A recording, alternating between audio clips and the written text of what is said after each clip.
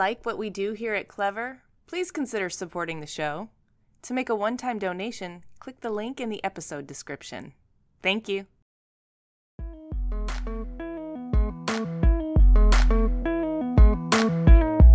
Yeah, it's fascinating because there's over 300 million square feet of abandoned big box stores. And we saw another one go down, Toys R Us. I know. So think about it. Think about driving past these spaces. They're physical manifestations of the failing middle class, right? And so municipalities and cities are trying to find how do we change this? And it's not just the structure of the big box, but it's the parking lots. And people are doing amazing adaptive reuse by striking sidewalks in parking lots, putting small retail and services, and then taking the big box and making it a library, a community center, a center for the arts. Mm-hmm. And then developers are building multifamily housing adjacent to it. And now you start to build this whole community that's walkable, bikeable, and you fulfill all of those expectations that you would have had if there were space and you could afford living in a city. Today's episode is brought to you by Tarkett. Hi, everyone. I'm Jamie. I'm Amy, and this is Clever. We're doing something special today. We're talking about a topic that we find particularly interesting: evolving society and how that shapes the future of the built world. More specifically, we're talking about the attitudinal shifts that are informing how people use and reuse space, and how architecture and design projects can adapt and support the new needs and expectations that come along with our new cultural paradigms. Tarkett has done extensive research, and they've coined the term Neoculture to describe the way diverse cultures are coming together as never before to create entirely new cultures with new values. Today, we're digging deep into this idea of neoculture with Suzanne Tick, a product and textile designer, and Chris Stolpen, Chief Creative Officer for Tarkett. They both have a lot to say about this, so let's talk to Suzanne and Chris.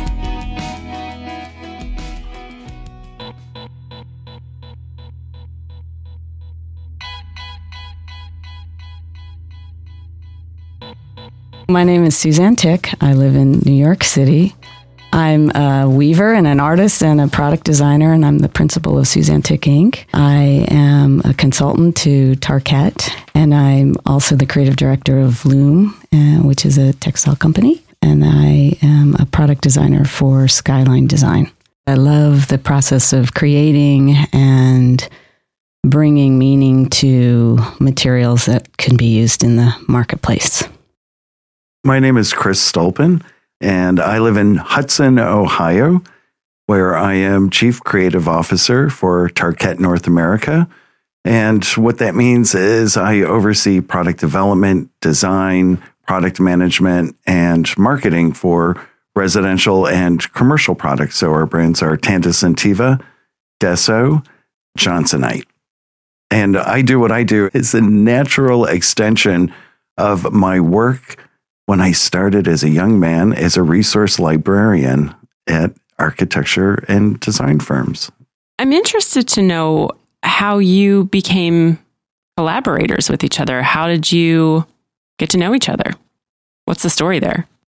Yeah, I met Suzanne in 1986, believe it or not, when I was a resource librarian for a firm called Walker Group, CNI in New York. And this was when people still developed malls. And it was a pretty large firm. And Suzanne was designing textiles. I believe it was for Unica Vev. So we started that was the beginning of our relationship. And then I migrated into product development for a couple other firms and became friendly competitors. And we'd see each other all the time at different shows. And then 3 years ago, Tarkett offered me this amazing opportunity to lead design and marketing for them, for their brands. And believe it or not, Tanda Sentiva, Suzanne had been designing for them for about 10 years. So we've come full circle, and now we get to work on amazing projects together. It's pretty interesting working with Chris, and in this capacity, when I first met him, I was developing products and presenting to him and sharing my work. And now we get to talk about kind of bigger ideas and broader things, which is kind of what brought us here today.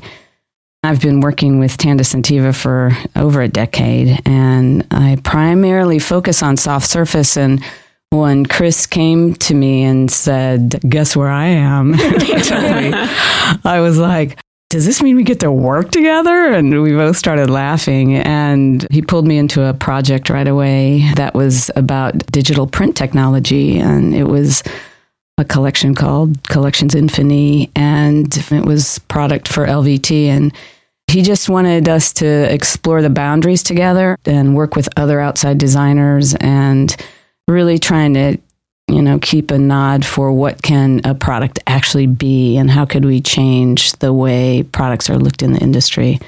So that's kind of what we do. And we just keep bouncing back and forth off of each other. We just had a big bounce back and forth a little bit ago. And we're like, how are we going to do this? I don't know. How are we going to do this? No, this is how it works. I call up Susanna. I'm like, Susanna, I've got this great idea. And then she's like, oh my God, we have to do this. And we like to do things that haven't been done before. So she's a great, great collaborator and truly creating things that have never existed. You guys like to talk about some high level stuff. And if you're talking about things that have never existed before, as designers are inventors, so we get that. But I know that you guys have been digging really deep into a subject that you are calling neoculture. Yep. And so I wonder if we can unpack this term neoculture. What exactly do you mean by it? Help us understand. I'll give you a definition. I've been traveling around the country talking to architects and designers about this. And to put it simply, neoculture is what we're seeing as a cultural renaissance in which we're living today. So we have diverse cultures that are coming together as never before seen. And it's not just these diverse groups of people simply blending together geographically while maintaining their own identity and cultures, but instead they're truly coming together and creating entirely new cultures with new values. So we think this is really important because when you start to connect all the dots, it ultimately means there are new projects, new expectations, and then the inhabitants of these new projects have wildly different expectations than we've ever seen before. Mm-hmm. Well, so you're saying it's not a melting pot anymore where you can distinguish the individual ingredients. It's really a new dish. Exactly. When immigrants moved here, there was the Italian neighborhood, the German neighborhood, the Polish neighborhood, and all of this, of course, was before technology. And technology has had a huge impact on what people want and how they want to interact with one another, and what the new expectation is really, and then how they want to create together. I mean, one of the things that when Chris brought this to my attention, it was a conversation that he brought up, and, he kind of like, tag, you're it. How would you react to that? And how would we react to that in purpose of the use of materials and how they can be used in a space and what does it mean? What we're seeing is that spaces, of course, are much more social than they've ever been before, right? They have to have a social element. As, technology is employed, everyone goes internal to the technology, but they're using the workplace now or spaces of work to have kind of a social identity. But spaces also have to be flexible. The furniture has to be flexible. It has to be movable. Therefore, the floor has to allow for furniture to be movable, so there's more hard surface, it feels like, on spaces now because of the flexibility. And the spaces have to be experiential. They have to feel good, and they have to be able to switch and change and move about in a different way than they ever have. And that whole experiential piece, I'm not talking about ping pong tables, but I mean, that was the beginning 10 years ago, I guess. But they just have to feel right for the building space now. And they have to have multiple uses. So spaces need to have multiple uses. So when we go through looking at all these different kind of areas of what we're calling the neoculture kind of concept, each of those areas of social, flexible, experiential, and multipurpose are embedded in all of these areas that we're seeing. Yeah, I mean, let's dig in a little bit deeper with neoculture. Where did this whole idea originate from? How did it come to be? Well, if I could, I'd love to share with you and your listeners some great resources. One is a book called A Country of Cities by Vishaan Chakrabarti, and he's the principal at POW Studios here in New York. And I met a woman over the course of the last 18 months named Ellen Dunham Jones, who wrote a book called Retrofitting Suburbia. And then I subscribe to a group called Trend Watching, which monitors social trends and behaviors. I'm part of the Design Futures Council, so I get to hear a lot of amazing thought leadership from that group, as well as a couple other groups I belong to. We take all of this stuff and we mind map it on a big, empty blank wall, and then we start to connect the dots, and we start to contextualize what does all of this mean, and what's the blueprint for the next 5 years, 10 years, so on and so forth. Right now, I'm working on a project for 2025. So you have to be that far ahead and start thinking about this stuff now, because as you all know, you'll be left behind if you're not actively and consciously working on it. What were some of the dots on that mind map? Like what are the attitudinal shifts that you were able to identify? All right. So for Neoculture, there were 5 shifts that we were noticing. Population growth. Between 2000 and 2050, U.S. population is going to increase by 50%. So that'll bring us to 438 million residents. Wow. And the world population by 2050 will be 9 billion. And experts have predicted that the world's capacity will hold 10 billion people. So by 2050, we're going to be reaching capacity. So where are all these people going to live? What are they going to need? What are their resources? Huge shift in attitude surrounding transportation. We grew up in a time where, success was defined by owning a car or the 2-car garage or even the 3-car garage. That has shifted wildly about ownership of transportation and the migration that people are having really around walking and biking and proximity, and also sharing. And then third one, global citizen. We identify more a citizen of the globe as opposed to the nation in which we were born. Yeah. Especially when so many people have multiple places that they come from or that feel they identify with. Yeah. And look what the students in Florida did on how they grabbed everyone across the globe, right? Instantly and organized and then deployed locally.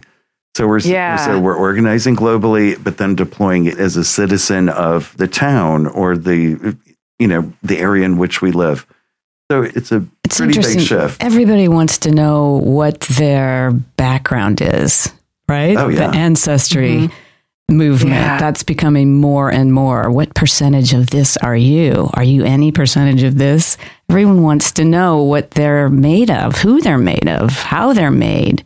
It's changed the paradigm of who we are, actually. Yeah, and then our shifts in how we feel about sustainability. Now it's becoming more personal. People are really looking into their own carbon footprint. So that's a big shift. And what does that mean?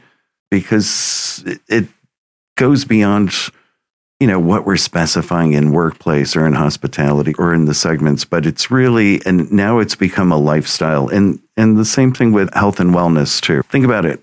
Last one, we all know technology, our addiction to it, and it's driving how we behave in terms of I want easy, I want nice, I want every day to be a bucket list, right? And then I want to share it with my friends via Instagram. But then the yang of that is our spaces have to reflect and really nurture personal human connections and engagements. And ask any design firm, their biggest ask right now by their clients is build me a culture. Build me a culture or build me some privacy, right? I need privacy. Oh, isn't that fascinating? I do think that the drive with technology is also creating a real need for human connection that can be supported by the built world in the way that we foster that through space design. And so, you kind of touched on it, but obviously this is resonating throughout the architecture and design industries. But can you tell us exactly how? Like, why is it important for designers to be thinking about all of these attitudinal shifts? I think technology is driving more and more people in kind of polar opposite directions. There's people that thrive on the technology and on all of this information, and there's people that get absorbed into it, and that turns them more into more isolationalists, and that becomes a whole other discussion between dark data and positive information that's being put apart. I think one of the things that we're seeing is kind of the spatial element of privacy rooms and the importance of people getting out of the environment, the work environment that's all about being on your computer, all about technology, and going into either private spaces or areas that you can communicate and do collaborative projects together. Mm-hmm. I think the use of your hands and craft movement is becoming much more important because of technology, and everyone's physically using their bodies in different ways that weren't necessarily meant to be used in that way, just your hands and your shoulders. And now, it's how can you, really have a creative movement in yourself and not just be connected to technology. I also think the ask of architects and designers is going to start to change dramatically. So at first it was, how many people can you get in this space for as little money as possible? Airplanes. And, right? And now, we're being asked, okay, give me spaces that are going to drive interactions, collaboration, innovation, and then how do we measure that? So that's pretty tough in and of itself. But the new ask is going to be build me a community. So it's going from how do we connect as, two people in a workspace to how do you build an entire lifestyle for people? Mm-hmm. If we're wanting to walk and bike, and then we're going to build housing surrounding these walkable, bikeable areas, architects and designers are going to now be asked to design community. So I think that's going to be a huge shift.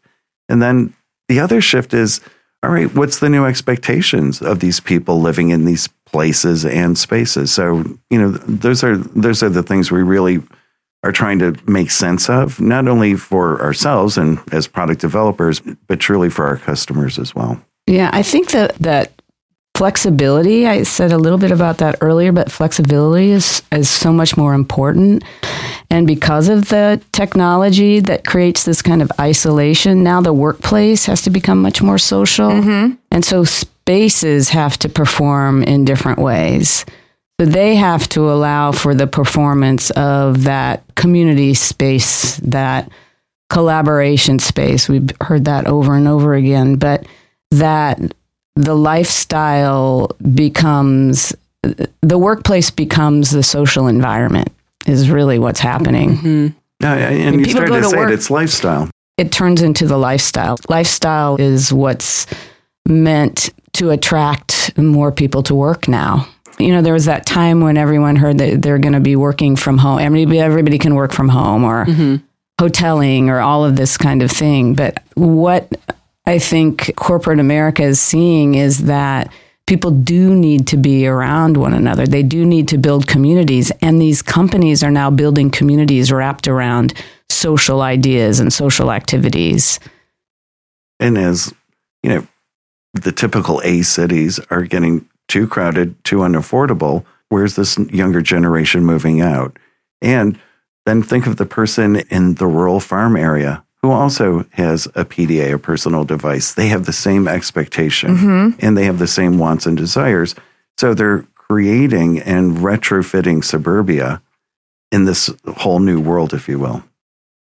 Oh, really interesting. I know. It's fascinating. Yeah, it's fascinating because there's over 300 million square feet of abandoned big box stores.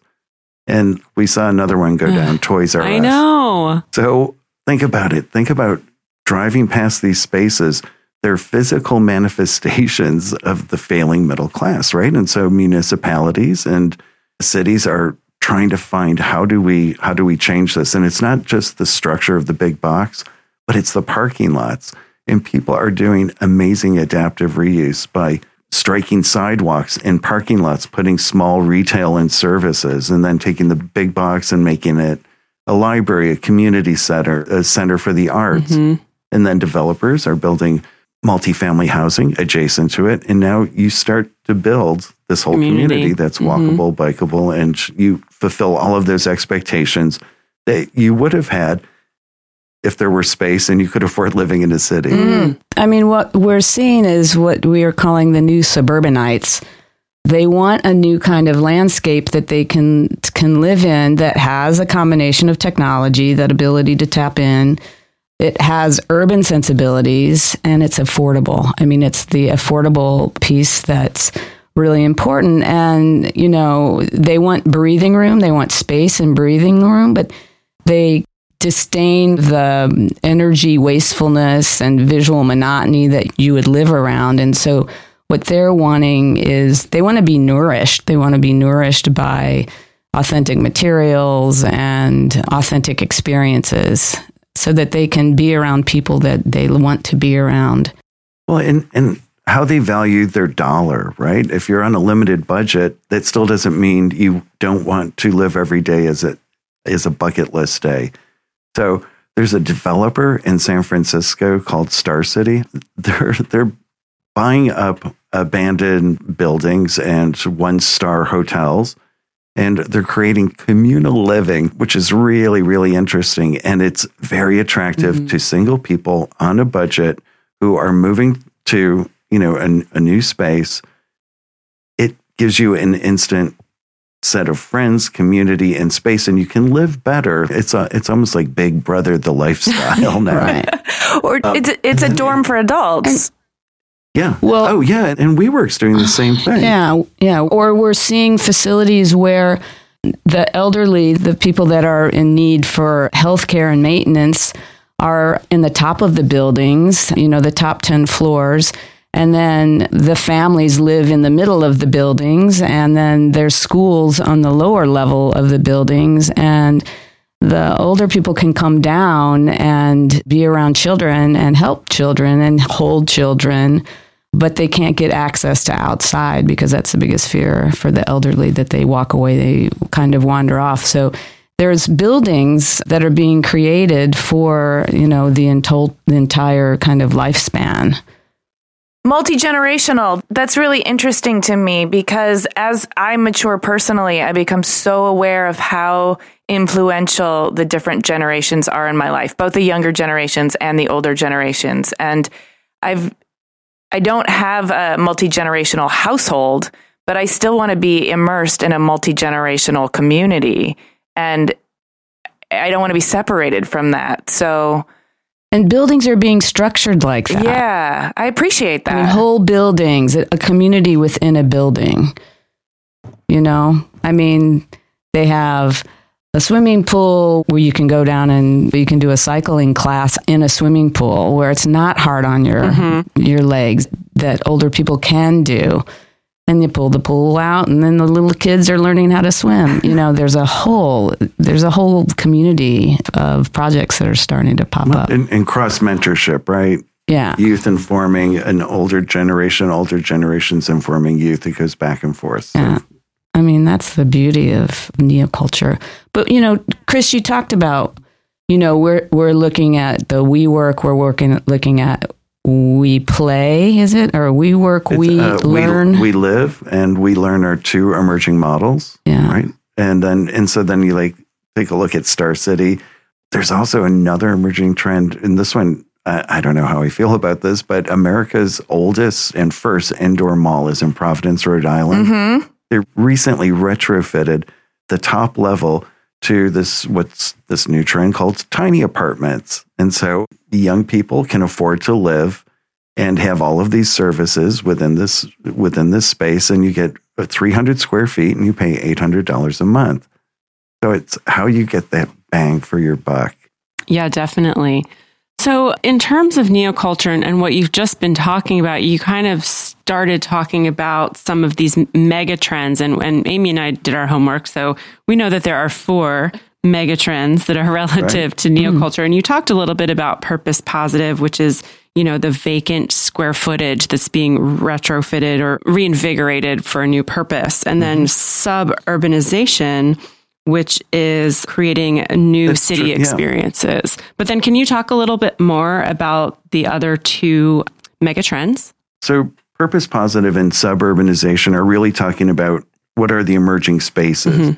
And our next two megatrends are really focusing on what will the inhabitants of these new emerging spaces, what are their desires going to be? And the regenerative generation is really our obsession in reducing our carbon footprint and looking for ways to make, grow, share, and repurpose resources.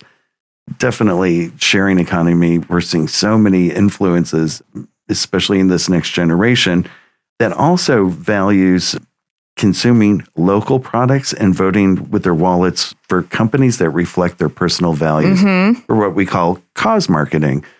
So, the easiest example would be Tom's, right? 60 million shoes have been sold and 60 million have been given away. That's an authentic business plan that speaks to people. And so there does have to be an authenticity. I sort of cracked up a little bit on International Women's Day when the folks who have the golden arches turn the golden arches upside down as a nod to International Women's Day.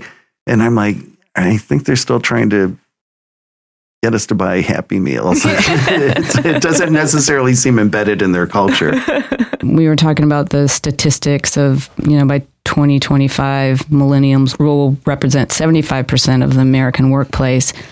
And, what we see with that generation is that they really grew up in a world of globalization, but also a world of a lot of economic disruption. Yes. But what happens with a group of people that grow up with that much disruption is that they seek meaning in everything then. It's like they then rally around all the important causes because they have to feel safe and they have to feel secure. And so they're not of that mindset of everything has to be new. It's we have to keep coming out with new things and more things and new things, that their mindset is really about, what they need and necessity and what's useful.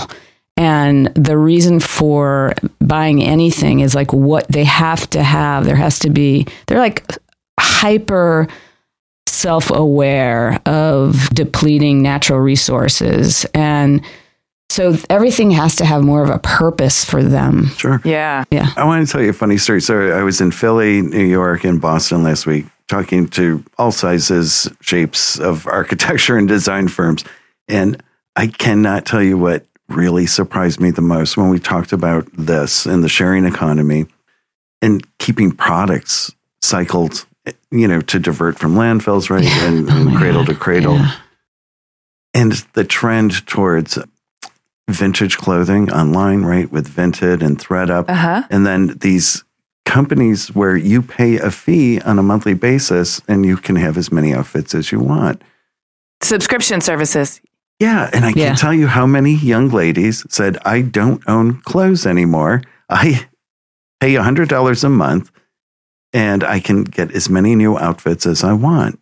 And I said, well, what's the motivation? And I think this will speak to maybe a few of you. She's like, I'm 26 years old. I have 6 weddings this year. Exactly. And she means that, which means I have 6 bachelorette parties. And she said, I would go into debt.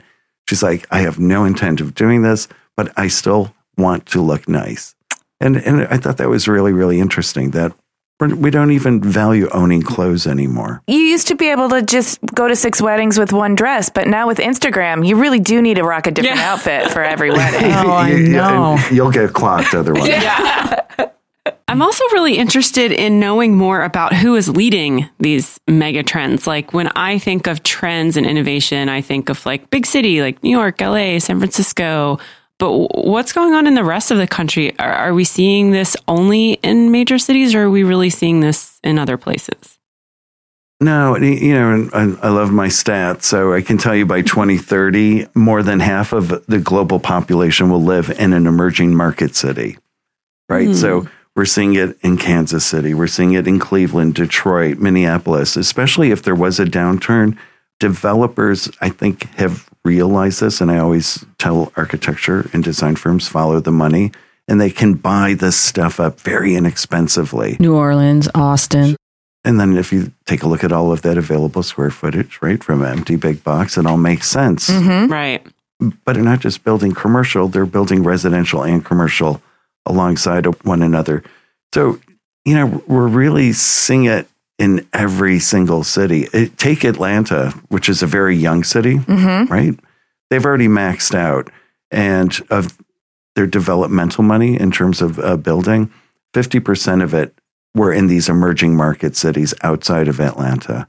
So it's really concentric circles coming off of a main hub, right? Mm-hmm. And then they're building further and further and further out, but all with the same expectations. And what's really interesting is industry is now following where these people are because, as you know, it's really hard to fill jobs. So before, you used to graduate from school and you moved to the big city and work for that dream employer. Now you're moving out because you want to live a dream lifestyle and employers are following you out. Oh, I sort of like that better. Yeah. Well, Industry City, Yeah. which is way, way, way out in Brooklyn, is like a perfect example of this. And if you take a look at the companies that are following them, or look at Amazon, Looking for a new sort place. of auction they're holding, we'll come to your city. I guarantee you, they're going to probably end up in an emerging city because I've worked with them before, and that totally fits their model. So what are some, let's get really specific and granular. What are ways that we as the architecture and design community can embrace and translate these trends into, physical, real, tangible spaces? Well, I'm taking these critical looks at materiality and how that can affect spaces and how tactility, whether it's real tactility or visual tactility, can warm up a space and allow a space to feel safe and natural to work in these kind of more social environments, and how, it doesn't have to be soft surface, wall to wall. It can be rugs that can be moved around, but it doesn't even have to be soft rugs anymore. It can be hard rugs. It can be all kinds of different materials that can shift and move spaces. And there doesn't have to be build out anymore. It can actually be, walls as drapery, all different kinds of the use of materials are being looked at. And actually, I think one of the things that Chris did find out is that when people are building in an urban environment, they're not building it in space anymore. They're building it outside of the space and bringing in modularity. We see it. I got to listen to a panel of all of the leading construction companies, all the CEOs. They're like, it is too expensive to build on site now. So everything is being built off site. So this whole idea of modularity certainly impacts how we're thinking and developing products. I'd also say like a UI, UX approach to building space. We're hiring more UI, UX people as part of our product development team, right? So the product is no longer just the product, it's the experience of the product. Let's say a perfect example, Starbucks and Philips Lighting, if you're familiar with them, they partnered together to transform some Starbucks in the Netherlands called Energy Up Cafes. And you would sit, have your coffee, and you'd be under this light that represented sunlight. Give you vitamin sort of D. give you the feeling of sunlight. Yeah, gives you vitamin D. So again, speaking to health and wellness, how do I get this, even if it's artificial? I think there's going to be more focus on embedding experience in space as opposed to just the manifestation or how we're going to engage in space. My favorite thing that I saw was Kit Kat in Bogota, Colombia, put up these billboards where if you leaned against it, give you a back rub. And if you tweeted the word stressed or tired, they would instantly message you via Google Maps so where you could get a back rub by leaning up against a Kit Kat bar advertisement. Now, if you take something like that and think, okay, I could actually do that within a space. So for people who focus on the floor, how might we better impact people underfoot? And how could that better their experience of flooring? So I think it's a brave new world in terms of materiality and what our expectations are. It's true. Historically, public spaces used to be designed almost against the human. They used to be designed for durability and wear and easy cleaning, and you could just sort of train a hose in there and clean it down. But it really wasn't about supporting the human as much as it was protecting the built environment against the human. And that's totally shifted. Well, you're seeing it. I mean, in almost every world museum these days, it's all about experiential. It's all about creating movement and interaction, like these huge swings at the Tate Modern. It's getting people out. It's getting families out. It's experiencing things together that, you just aren't seeing in the winter. It's like such a great thing to do. It's encouraging that kind of social interaction that is really part of what's happening, which I think is really wonderful. I think it's wonderful too. And it makes me want to look into the future. And I wonder, I'm sure you guys have, because you said you're already working on projects for 2025.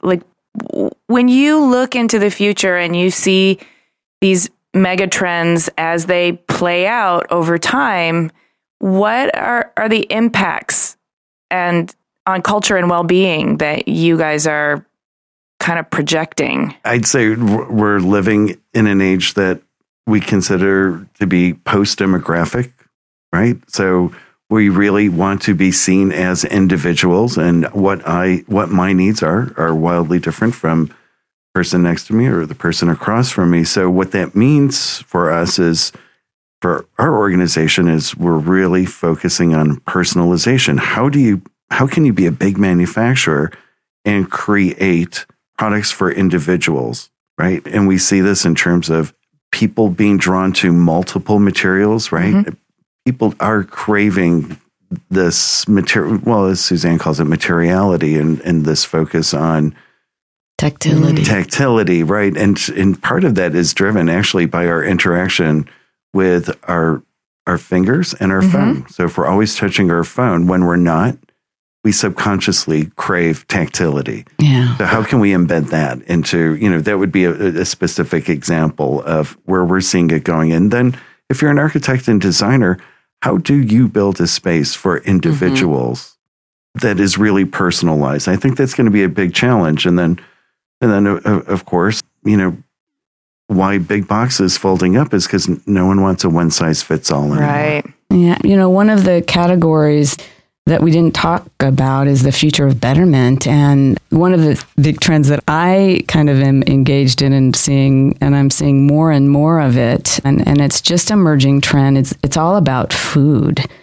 and how we are moving from this kind of fast food casual to more farm to table. And I'm seeing that this culture is becoming more and more knowledgeable about their health and sustainable use of farming and what that's doing to the environment. And more spaces, co-working spaces now include food in their offices that you never would see that. You never walk into an office and be greeted by a barista asking you if you'd like a cup of coffee. I mean, it's just everything is now about how food and what you put in your body can sustain you and help you. And I think that this whole food movement is is going to be a big change for all of us, and in a really, really healthy way. Yeah, that's fascinating.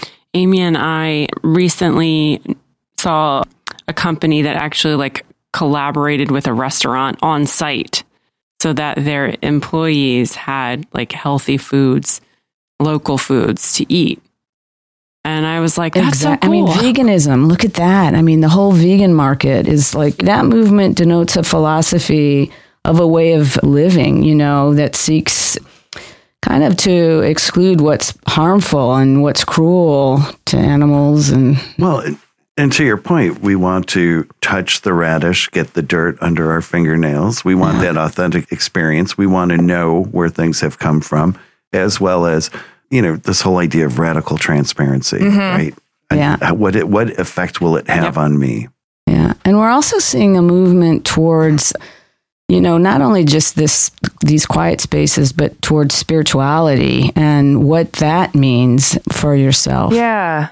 Yeah, there's more like relaxation pods and meditation pods. I'm seeing a lot of that kind of pop up here and there. Yeah, I could use that in the airport for sure.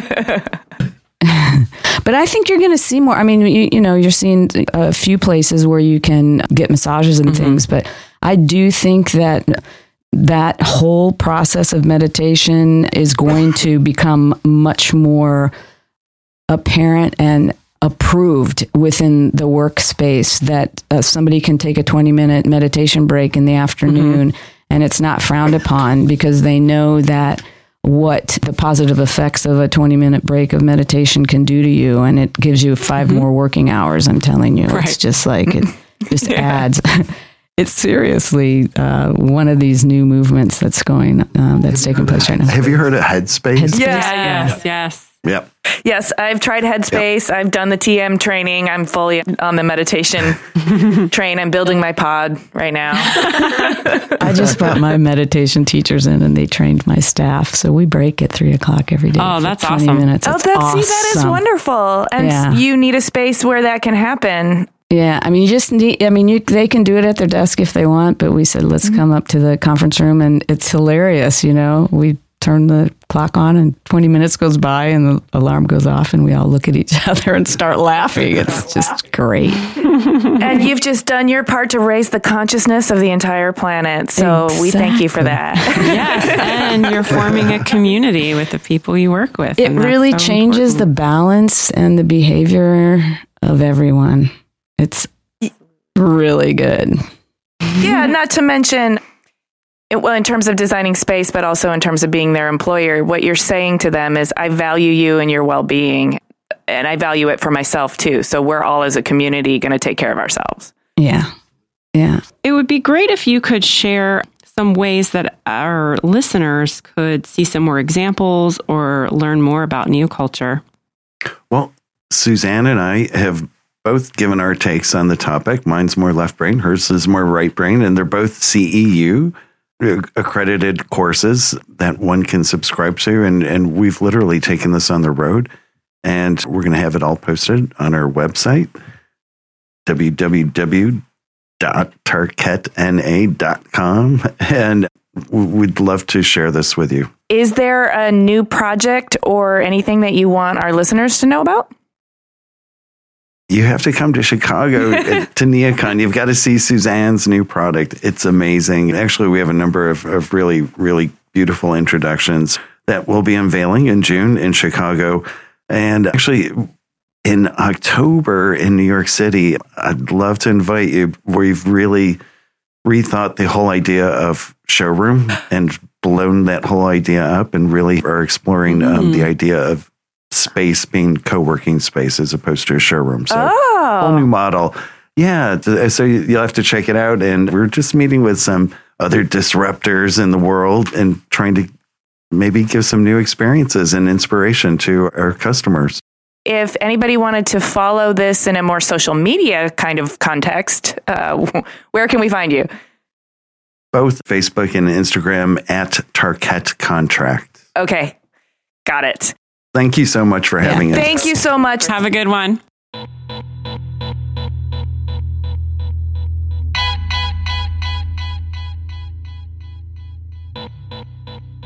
There's a lot to unpack here. So much to unpack. Oh my gosh. So, first of all, they talked about all those attitudinal shifts, which, I mean, we can all see and feel. Especially being online all the time, it's so clear, like, what's happening out there. Yeah, and that makes sense to me. But what I love that they've done is they've demystified what that means in terms of how the built world has to respond to those attitudinal shifts.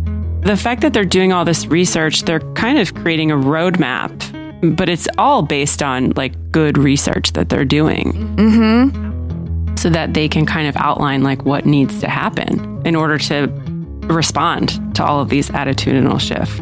Speaking of the mega trends that they talked about, They called it purpose positive, repurposing all of those abandoned, structures, the big box retailer stores, and thinking of them as public libraries and centerpieces of new communities. And those new communities, they're calling suburbanization, which are all these sort of, micro suburbs that are cropping up outside of cities.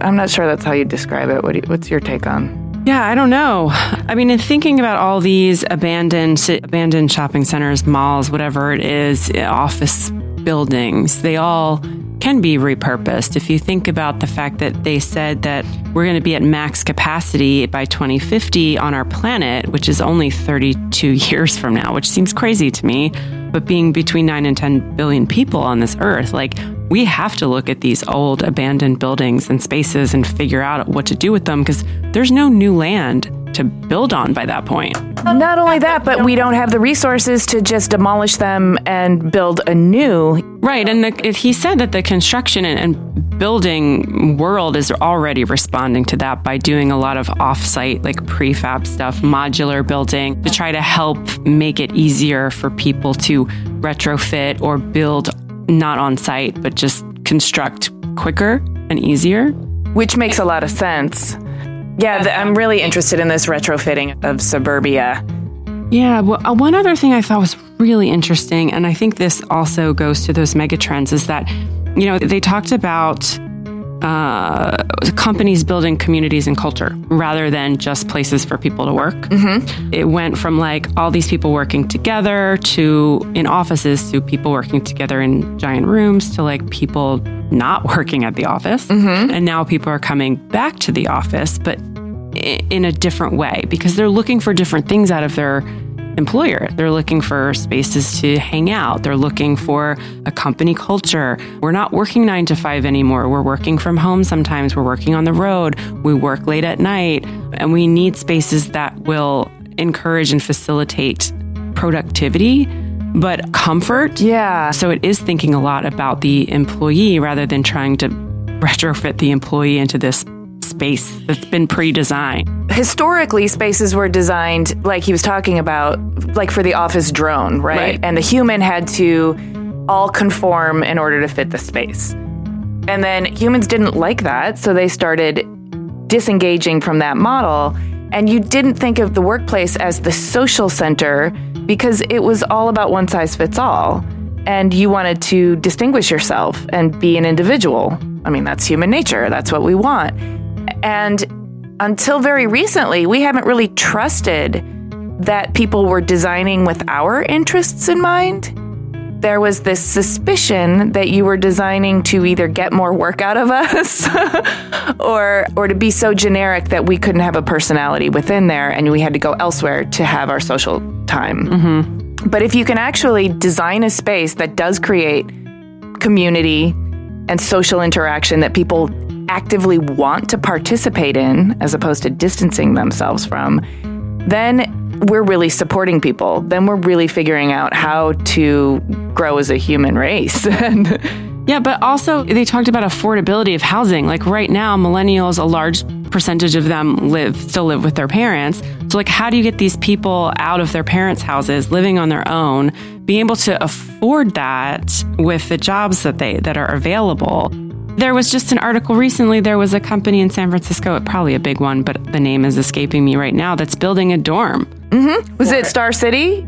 I don't know, but I did read about that. So when he said that, I was like, oh yeah, I recently saw something about that. And I thought, on the one hand, that seems like a crazy, scary, weird idea, but also kind of smart.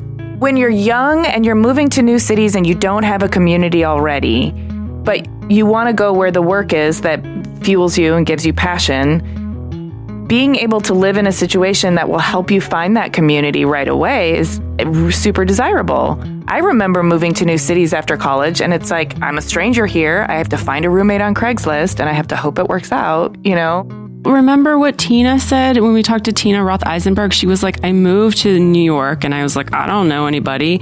And then she made her co-working space, and then all of a sudden had lots of new and interesting people to talk to. Companies are doing it. So I think it's really smart. I mean, if you're more satisfied in your job, well, there's lower turnover. I mean, there's all these reasons why it helps the company's bottom line. But there are also all of these implications that really affect society in positive ways. Especially if, like Suzanne was talking about, if we really are looking at the materiality of our spaces and the components that make up our spaces, and they're considered deeply to support your well-being. And, like they're not off-gassing toxins into your system, and they're not causing anxiety because the light bulbs are like, harsh and blinking, and the acoustics aren't clanging, and it just could be such a beautiful world. I do want to talk about the word post-demographics, which I thought was really interesting. And I tried to wrap my brain around it as he was talking about it. But then he started talking about personalization in the individual. Mm-hmm. And then I started thinking about a conversation that you and I recently had about fluidity of people and individuality, and how like the newer generations that are coming up into the workforce are trying to knock down the silos that were created and structured before them for generations like our generation, which is Generation X. Uh-huh. And so it was like, this is what you did. You were either this occupation, or you're female or male, or you're married or not married. And like, that's not what's going to happen in the future. It sounds like from what he's saying with all this research that they're doing, that this fluidity of demographics is also going to be happening.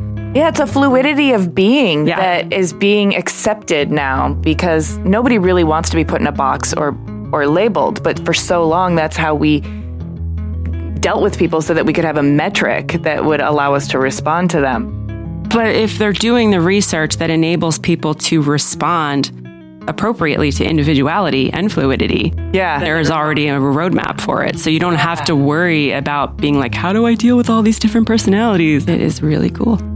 I love when we get to have these conversations with people who have been diving deep into the research and really thinking about what the future of the built world looks like. Yeah, it's going to look pretty different, I think. I think it is too. But I'm excited for it. Yeah.